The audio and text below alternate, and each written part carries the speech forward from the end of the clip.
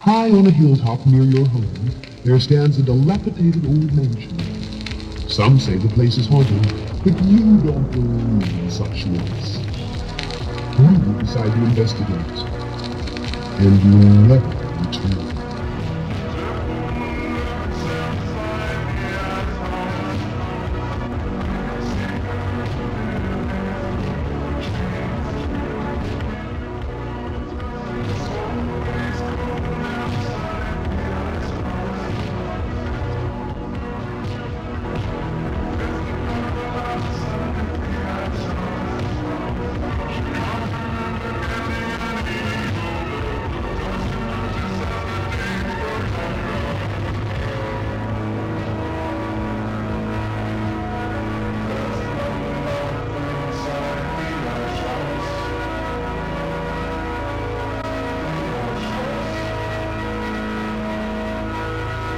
Hello, and welcome to Hellstar Radio, the first episode of a new podcast about horror manga, which I'm pretty sure we're breaking new ground here. I don't think anyone else has this podcast right now. No, we're hitting a pretty specific demographic. I'm feeling really good about our profits. Yeah, profits. I'm your host, Kyle. Probably don't know me from anywhere, and I have with me, Sean. Hi, I'm your co-host, Sean. You probably don't know me from anywhere either, but let's hope to fix that. Mm-hmm. So, this is a podcast to talk about horror manga, so horror comics from Japan. We might put some manhwa in there at some point, but mostly horror comics from Japan. And the occasional, anime or live-action adaptation, depending on the subject matter. We'll see. Yeah. If there's an adaptation of something we talk about, we'll probably check out that as well. We're starting off this first episode to talk about a manga called Hideout by Masasumi Kakizaki. I should have practiced that beforehand. I don't believe he's actually done any other horror. This is, I think, just the only horror thing he's ever done. And this is the only thing I've read by him, so... Yeah, I never heard of him outside of this. I think he did some sort of sci-fi thing. Well, that'd be fun. Like edgy Animorphs type of thing. Oh, good lord. Because, edgy Animorphs kind of covers quite a bit of manga comics. And quite a bit of teen fantasies. Yeah. A lot of Animorphs out there. Oh, yeah. To give you a brief overview of Hideout, it's the story of a young couple. The couple's named Seiichi and Miki. They're the Kirishimas. They are on a family vacation to reconcile after the death of their young son named Jun. And they're on this getaway island destination, and they're supposed to be a romantic getaway to try to rekindle their relationship after that. A fresh start. Yes. That is a phrase they like to say a lot in this comic. And it's very clear that Miki blames Seiichi for the death of their child, and there's a lot of resentment from that. So if that sounds vaguely interesting to you, you can go check out on your own. Now, we're just going to kind of go into more of the details of that.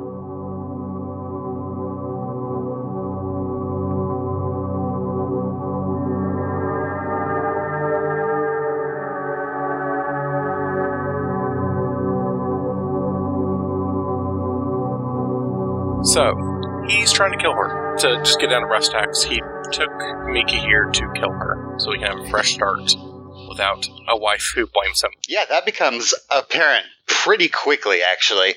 Yeah, you'd think that'd be more of a later in the comic reveal, but it's halfway through chapter 1. He's blatantly trying to murder her. After getting lost in a Jurassic Park rainforest situation at night, things just take a very unsettling turn. And it's not terribly, dark or, blood-curdling or anything, but his intentions become clear quite quickly. Yeah, he just reaches in his trunk, pulls out a big old monkey wrench, and starts walking to get some more gas for the car with her. So he's trying to kill her in the woods.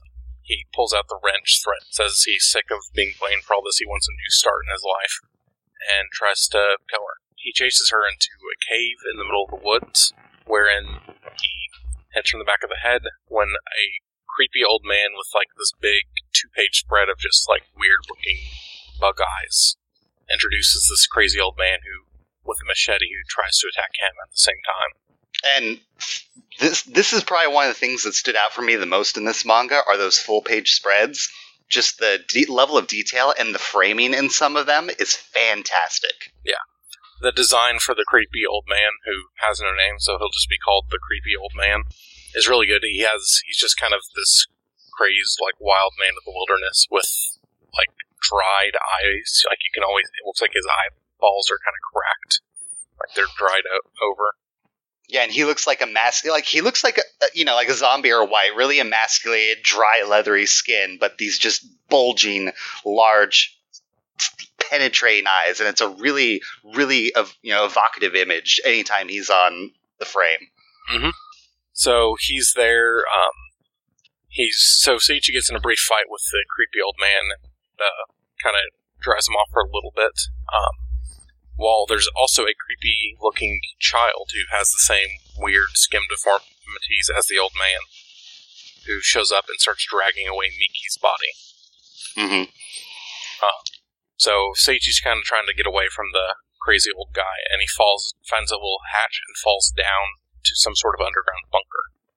And this was another one of those panels where I thought it, again, just the illustration in the framing, you get him in like the top third, and the bunker hallway kind of spreads down towards you, doors on each side, and it just really kind of invokes the sense of massiveness, but also the unknown. And actually, as a side note, this manga has a lot of cliches in it, as far as horror goes, but it kind of surprised me consistently.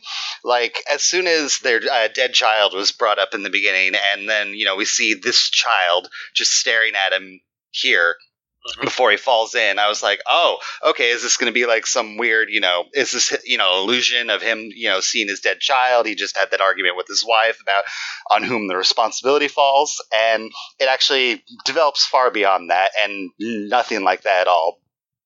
Yeah, it does trade a lot of horror tropes. I mean, the dead children is a very common backstory to horror characters, or dead or missing children. Mm-hmm. So he's down in this bunker. He's regaining consciousness and falling down this big old hole.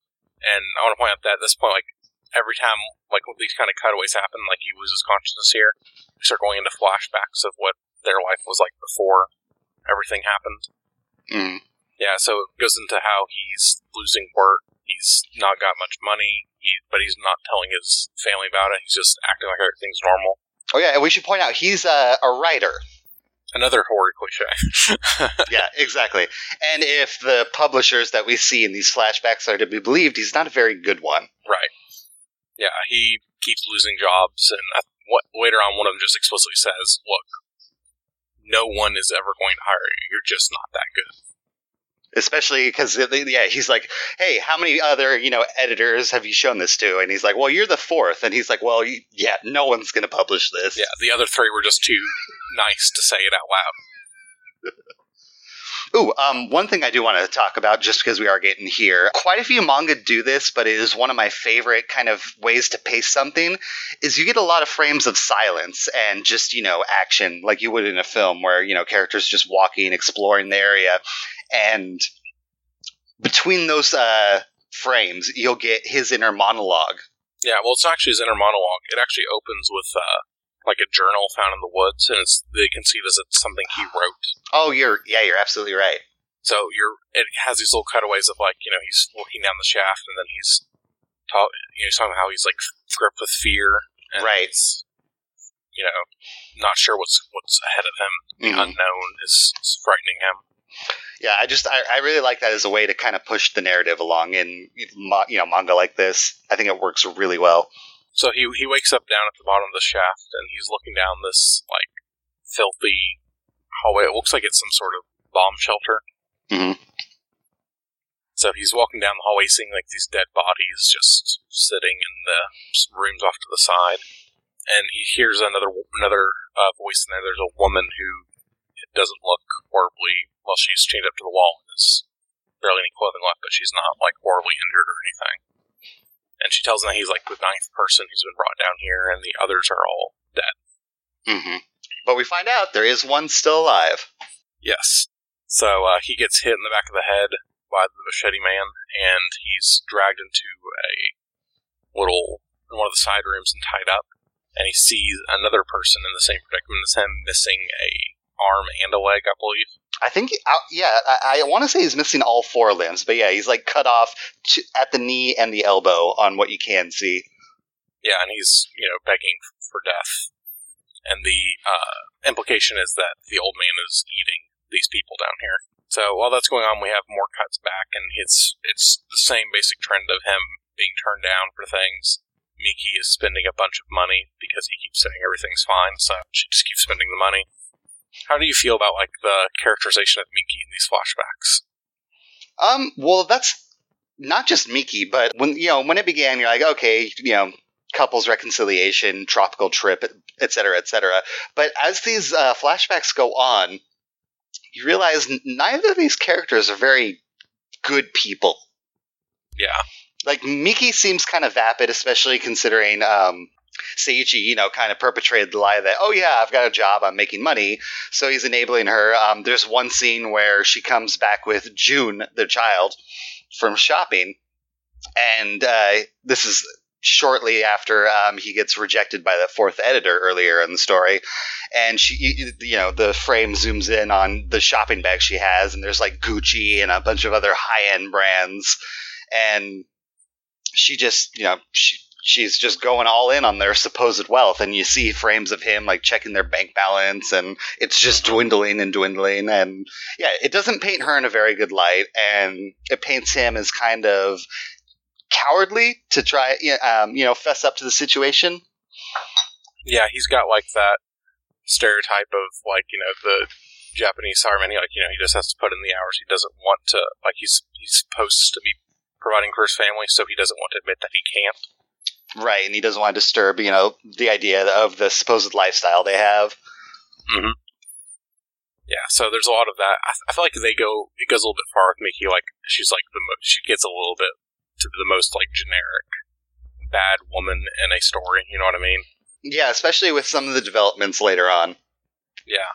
So yeah, he's locked up under there. He's watching the other guy rot away as we get another one of those really good spreads of just the eyeballs of the man through the slats in the wood in front of him. So it's just this big spread of just the creepy old man's eyes just looking at him as he's screaming. Oh yeah, it's a really good image. Holy hell. Yeah, I think really, honestly, Hideout's biggest thing it has going for it is just those drawings of his face. The author did a really good job of just drawing that. Mm-hmm. It's got a really good look to it, and it's always a really good image of just this guy in the dark, shrouded by darkness with giant bug eyes staring. And it's not only the Nameless Man, too, because at moments of, anger and later on what you could call insanity, Seiichi kind of develops those features as well. Mm-hmm. And just the slow transition each time you get a half page or a full page of those, just mwah, beautiful. Yeah, it's mostly expressed through just very visible veins getting closer to the irises. Mm-hmm. So yeah, he's screaming that he can't deal with this anymore when he sees a wrench and in walks Miki, who's still alive. Turns out the little boy had brought her down here, and she's still alive and is talking about how, well, now she's going to kill him. Oh, and we should point out, this little boy wants to see his mother. Yes, he keeps asking to see his mom. And it's just this creepy little boy who looks very similar to the old man. And, yeah, he's got the same creepy eyes, but he's not violent. And the implication is that the old man, I think Seiichi actually has the conversation with the little boy, too, that the old man is not violent towards women in general. Right. Just men. So yeah, Miki's here, yelling at him, blaming him for June's death, just freaking out he can't do anything for himself, can't even kill her properly, and just hits him with a wrench over and over again. Yeah, he takes a beating. Yeah, and she just starts beating with. There's some good panels of just her violently hitting him, good sense of motion as she just whacks him into the corner of the panels over and over again. So yeah, she's beating him and tells him hey, I'm gonna get out of here alive. She says she'll just she's I'll sleep with him. I can use that to get him take him out, and then get out of here, and I'll just tell everybody that you fell down a hole. And then I'll have a fresh start. Yes. Yeah, she specifically says that I will have the fresh start. I'm going to get out of here. I'm going to bury my memories of everything here. Be like, this never happened. So there's a big thing of them both wanting to just kind of bury their pasts. And it's, again, at this point, she, again, blames Seiichi for Jun's death. And I think it's at this point where we start getting a clear image of how exactly Jun died. Yes, this is when they kind of go into that some more. Yeah, she said that she's going to get a fresh start. And then I think that's when we have the cut to him. He's at this point, like, begged for a job from somebody. So he's actually, like, doing it better now. He's throwing himself on the ground begging an old editor for the simplest of writing jobs just so he can have some money. Yeah, he's, like, editing manuscripts or something, and he gets accepted for it. Yeah, it's very low level, but it's, at least, he's getting money again. So he's sitting there with his headphones on, working hard at work, when Miki says that she's gonna go out and asks him to take care of Jun while the Wander's out to dry. And he doesn't hear a word of this. Yeah, he's listening to his headphones. Yeah, and Miki's going on how great it is with her friend about to have, like, a husband who works from home. Some more of that. Miki's not likable thing. Yeah, it's so great to have someone at home so I can go shopping. Mm-hmm. So anyway, Jun sits around alone for a little bit and then notices the Wander and wants to go be helpful and grab it himself, and he stands on a stepladder and falls over the balcony of their apartment to his death. Yep. And it takes a while for Seiichi to notice that any of this happened. He's still working. I think he finishes all the manuscript, calls his boss, walks out, and notices that Jun's missing. You get, like, a little shot, I think, of, like, part of Jun's body on the floor, and then we go into that big zoom in on one of his eyes, like you were talking about earlier. Yep, just the sheer look of terror in his face. Yeah, because he runs out to the balcony, because of course the laundry is being, hanged to dry over the balcony, and you just get this nice little zoom in of like Jun's arm with some blood around it, and then of course that zoom in on his eye. And I don't remember if we go back to the tunnel then, or if it goes on to the funeral for after that. I believe it goes back to the tunnel. It does a lot of cutting back and forth. It does. Like, it uses the cutting back for transitions. Like, okay, here he's dead, we cut back to here. He's sitting there screaming. It's a lot of his narration again, without anything else going on. He's talking about how he wanted, like, a regular life. That's all he wanted. He didn't want anything fancy. Small family, happy, nothing too fancy, just a simple life. Him, his wife, his son, living in a simple apartment, being happy. And how he feels it's really unfair he couldn't even get that. Yep. And then that's when I think the creepy little boy comes by to talk to him, asking after his mom, because he says that Seiichi smells like her. And this is, again, evoking, hey, is this... Again, I was, at this point, I was still like, oh, hey, is this like some, thing that he's, seen Jun in this child, or what's going on here? Yeah, and earlier, actually, the woman he found chained to the wall did ask after the little boy's well-being, so the implication is that the old man raped this woman and had this child who's like hideous and wrinkled. He has the face of a very, very old man and the same giant bug eyes. Like, yeah, they're nearly identical. Yeah, the old man and the boy's faces are drawn with more detail than anyone else in the comic.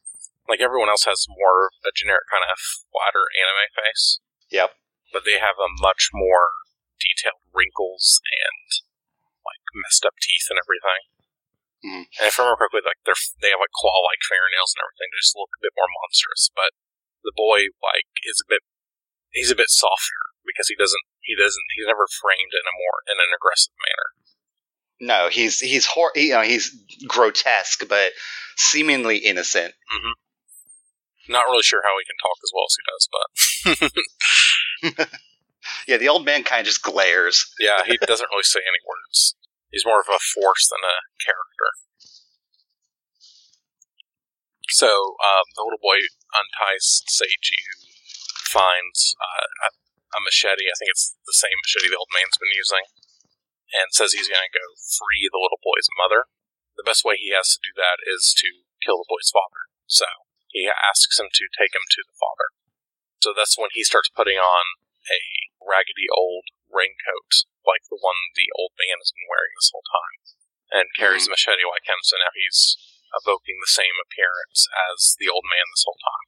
Yeah, and it's from this point on, kind of half his face is obfuscated by shadow as well. So anytime you see him at this point onward, it's just that manic giant eye. Mm-hmm. So he's also talking more and more about how he wants to bury all the past and make a new life again. And then, I think at that point is when we start cutting back to the funeral of June. Everyone at the funeral is blaming him. Like, absolutely everyone. Yeah, especially Miki's in-laws. Yeah, Miki's entire family is just like, you killed my grandson. Not only are you a pathetic writer, you killed my grandchild. He's going on about how he was a mistake to let his daughter marry him in the first place. And one thing I did find interesting was that I think it was the father-in-law who told him, there's no way someone like you who grew up without a family can make a happy family. Mm-hmm.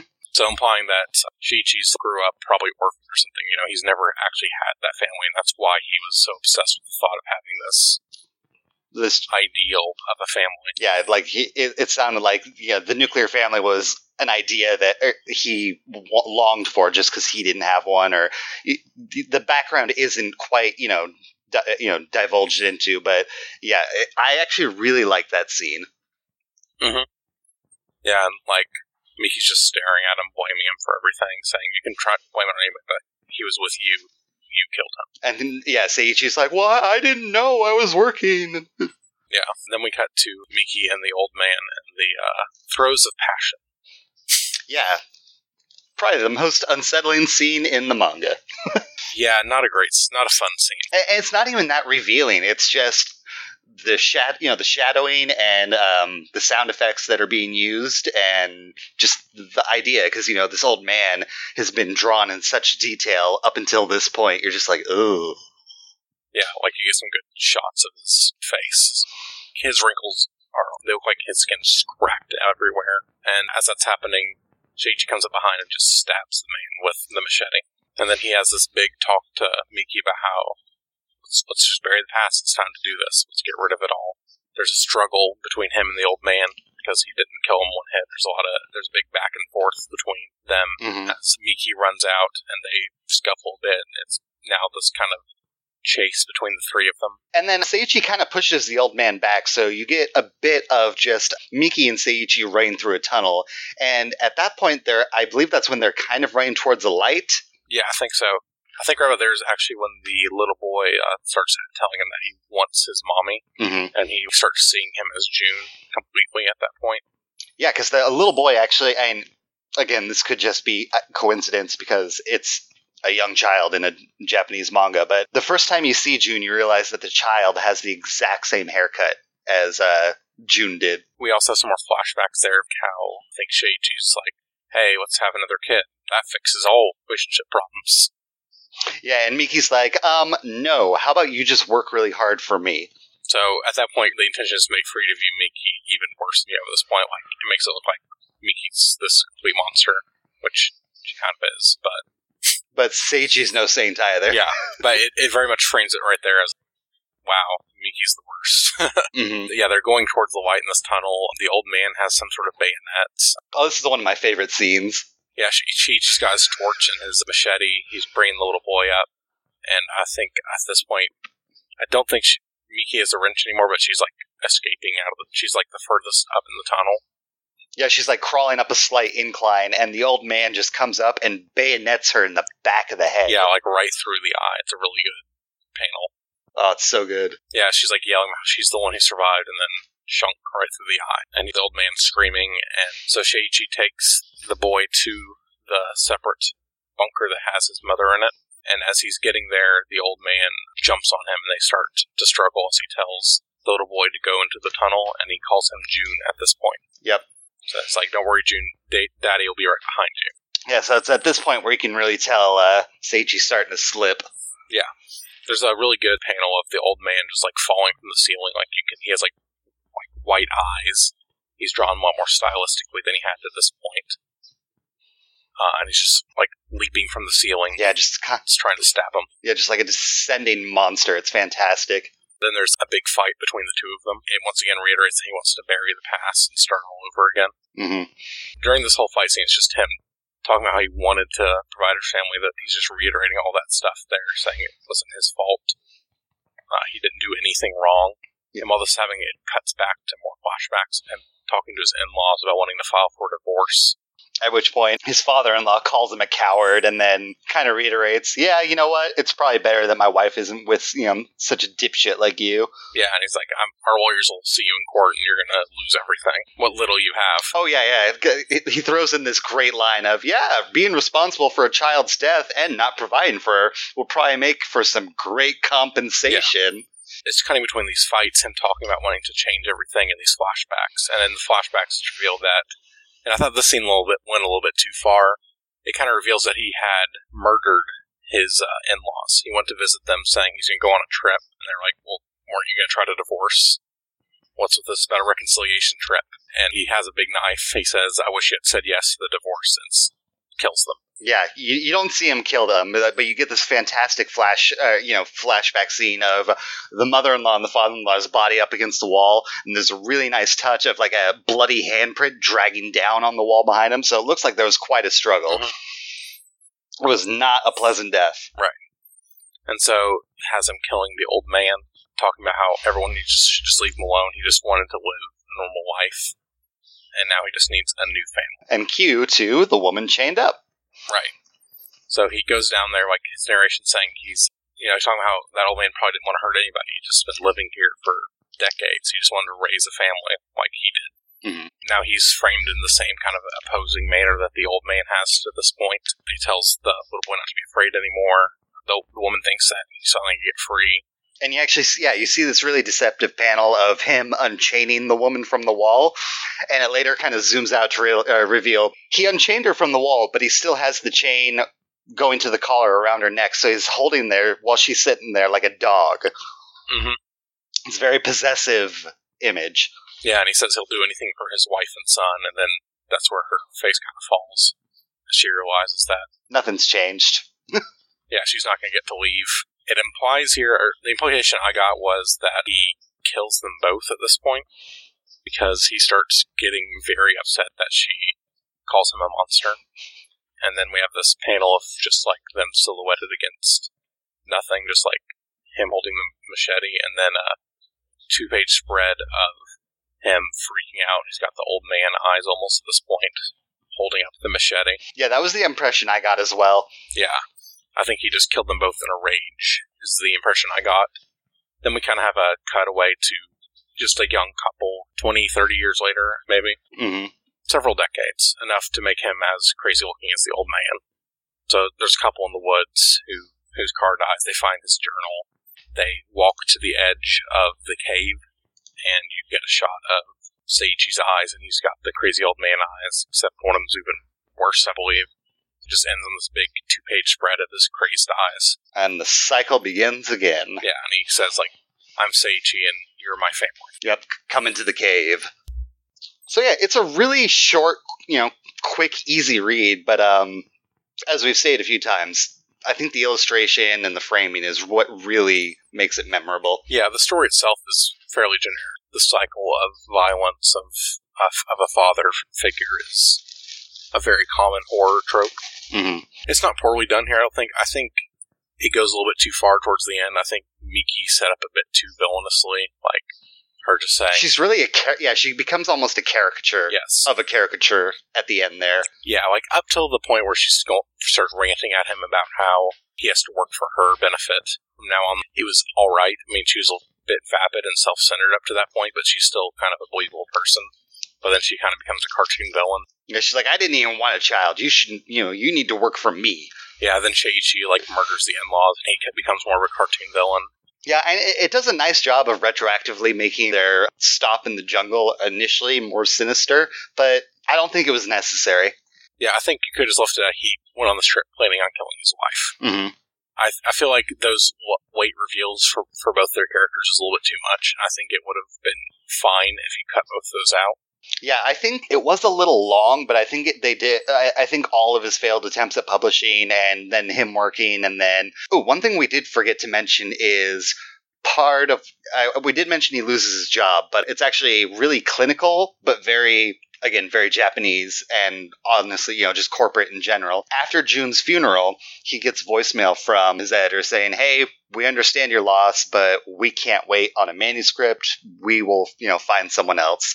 And that's it's a good driving force for everything that he's doing. Mm-hmm. Yeah, like I said, I think the flashback probably should have stopped at the one where his father-in-law tells him, like, we'll take you to the cleaners, any sort of divorce, because that gives him the motivation he needs without kind of going into he's some sort of serial killer territory. Yeah, I definitely keep the flashback where he says, "Hey, I am going to try and reconcile this," because it makes him seem normal. Doesn't have any, doesn't make him seem like a total supervillain. He's just like, "Hey, you're right. Everyone called me a coward, blah, blah, blah." And it actually feeds into, him kind of having no spine, according to both, Mickey's family and Mickey herself. Just, he's like, "Okay, whatever. You mentioned a lawyer. I'm going to try and fix things." And then let it play as it does. I like it overall. I think its best features are its art and just kind of the basic. It's a basic horror story, but it's done fairly well for what it is. I just think that it goes a little bit too far towards the end. Yeah, definitely. For as short as it is, it could have been reined in a bit. Yeah, and also the cover for this is fantastic. It's like crazy old man's ripping through his fingernails and cover out. You see his eyes, and there's like a bloody handprint on the back, and the fold out insert is like a happy family photo of Seiichi, Miki, and June. Yeah. No, it was definitely a fun read, and I would recommend people read it. It's short. You won't waste any time reading it. Not the deepest of things, but definitely fun. Yeah. Yeah, I'd be interested to see him go back to more horror. Yeah, definitely. See what because afterward he says that it is the only horror work he's ever done. So I think that's a pretty good first try at it for sure. Oh, for sure. And yeah, it'd be nice if he did ever go back. Is he active or? I'm not entirely sure because this came out in 2010, and it never got published in English. Only out in Japan, and then it came out in German, Spanish, and French. Surprisingly. So these are some scanlation. Looks like he's got one going on right now, which is some sort of fictional Rome Colosseum monster fighting thing. Interesting. So looks like he mostly does that kind of shonen kind of action-y thing. Well, let's hope he comes back to the genre someday. Yeah, I'd be interested to see what his future work would be. So overall, I think I'm with you. It's definitely worth a read. It's quick, easy, and you get some like neat drawings out of it. Yeah, and it's not overly violent. It's not overly sexual. It's a little violent. I mean, you see people get stabbed. She gets stabbed through the back of the head through her eyeball. Yeah, but that's like the most implicit violence. The rest is like, okay, this man's getting stabbed, and there's flying blood. But that's true, and like even the sex is like very much just like this guy is on top of this woman. Right. You don't see any nudity. You don't see any shriveled, crackled penis or anything like that. Like good horror, a lot of implication. Right. So yeah, I think it's definitely worth reading, and I'm glad we read this one first. I think it's a good intro one for people who haven't read much horror manga. It's a good kind of.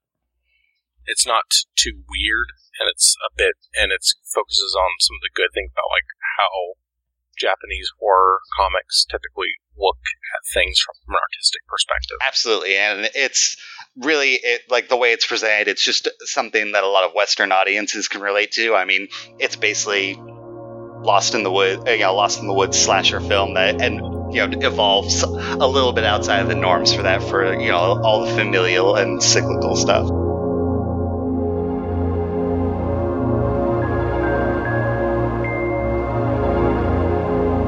Next time, we're going to be talking about 6000. Yep.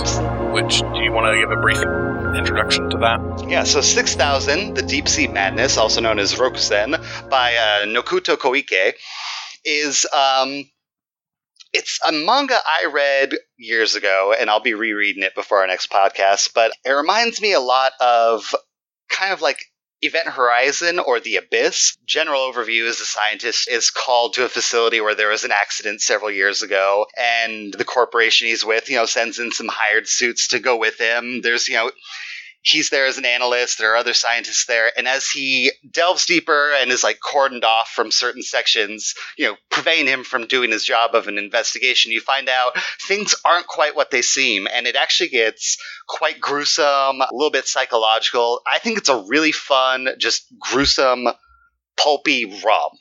I've also read 6,000 Forts. It's been a while. I think it was a couple years ago for me as well. I remember enjoying it. It's a bit longer than this one. It's about 4 volumes, I believe, 22 chapters or something like that.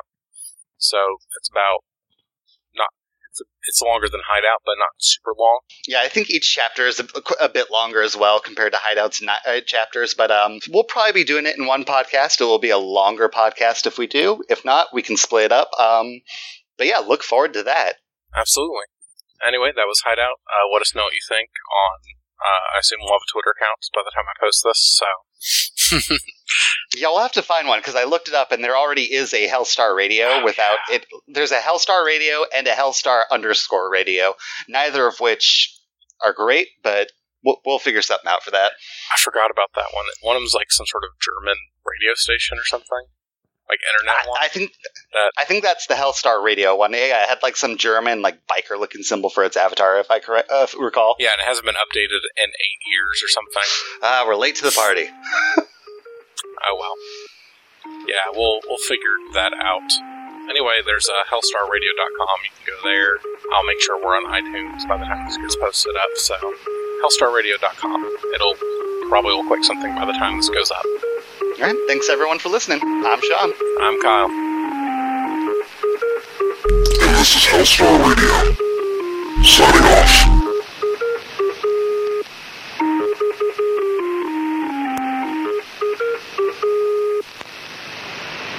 Three, 9, 7, 1, 5. 3, 9, 7, 1, 5. 3, 9, 7, 1, 5. 3, 9, 7, 1, 5. 3, 9, 7, 1, 5.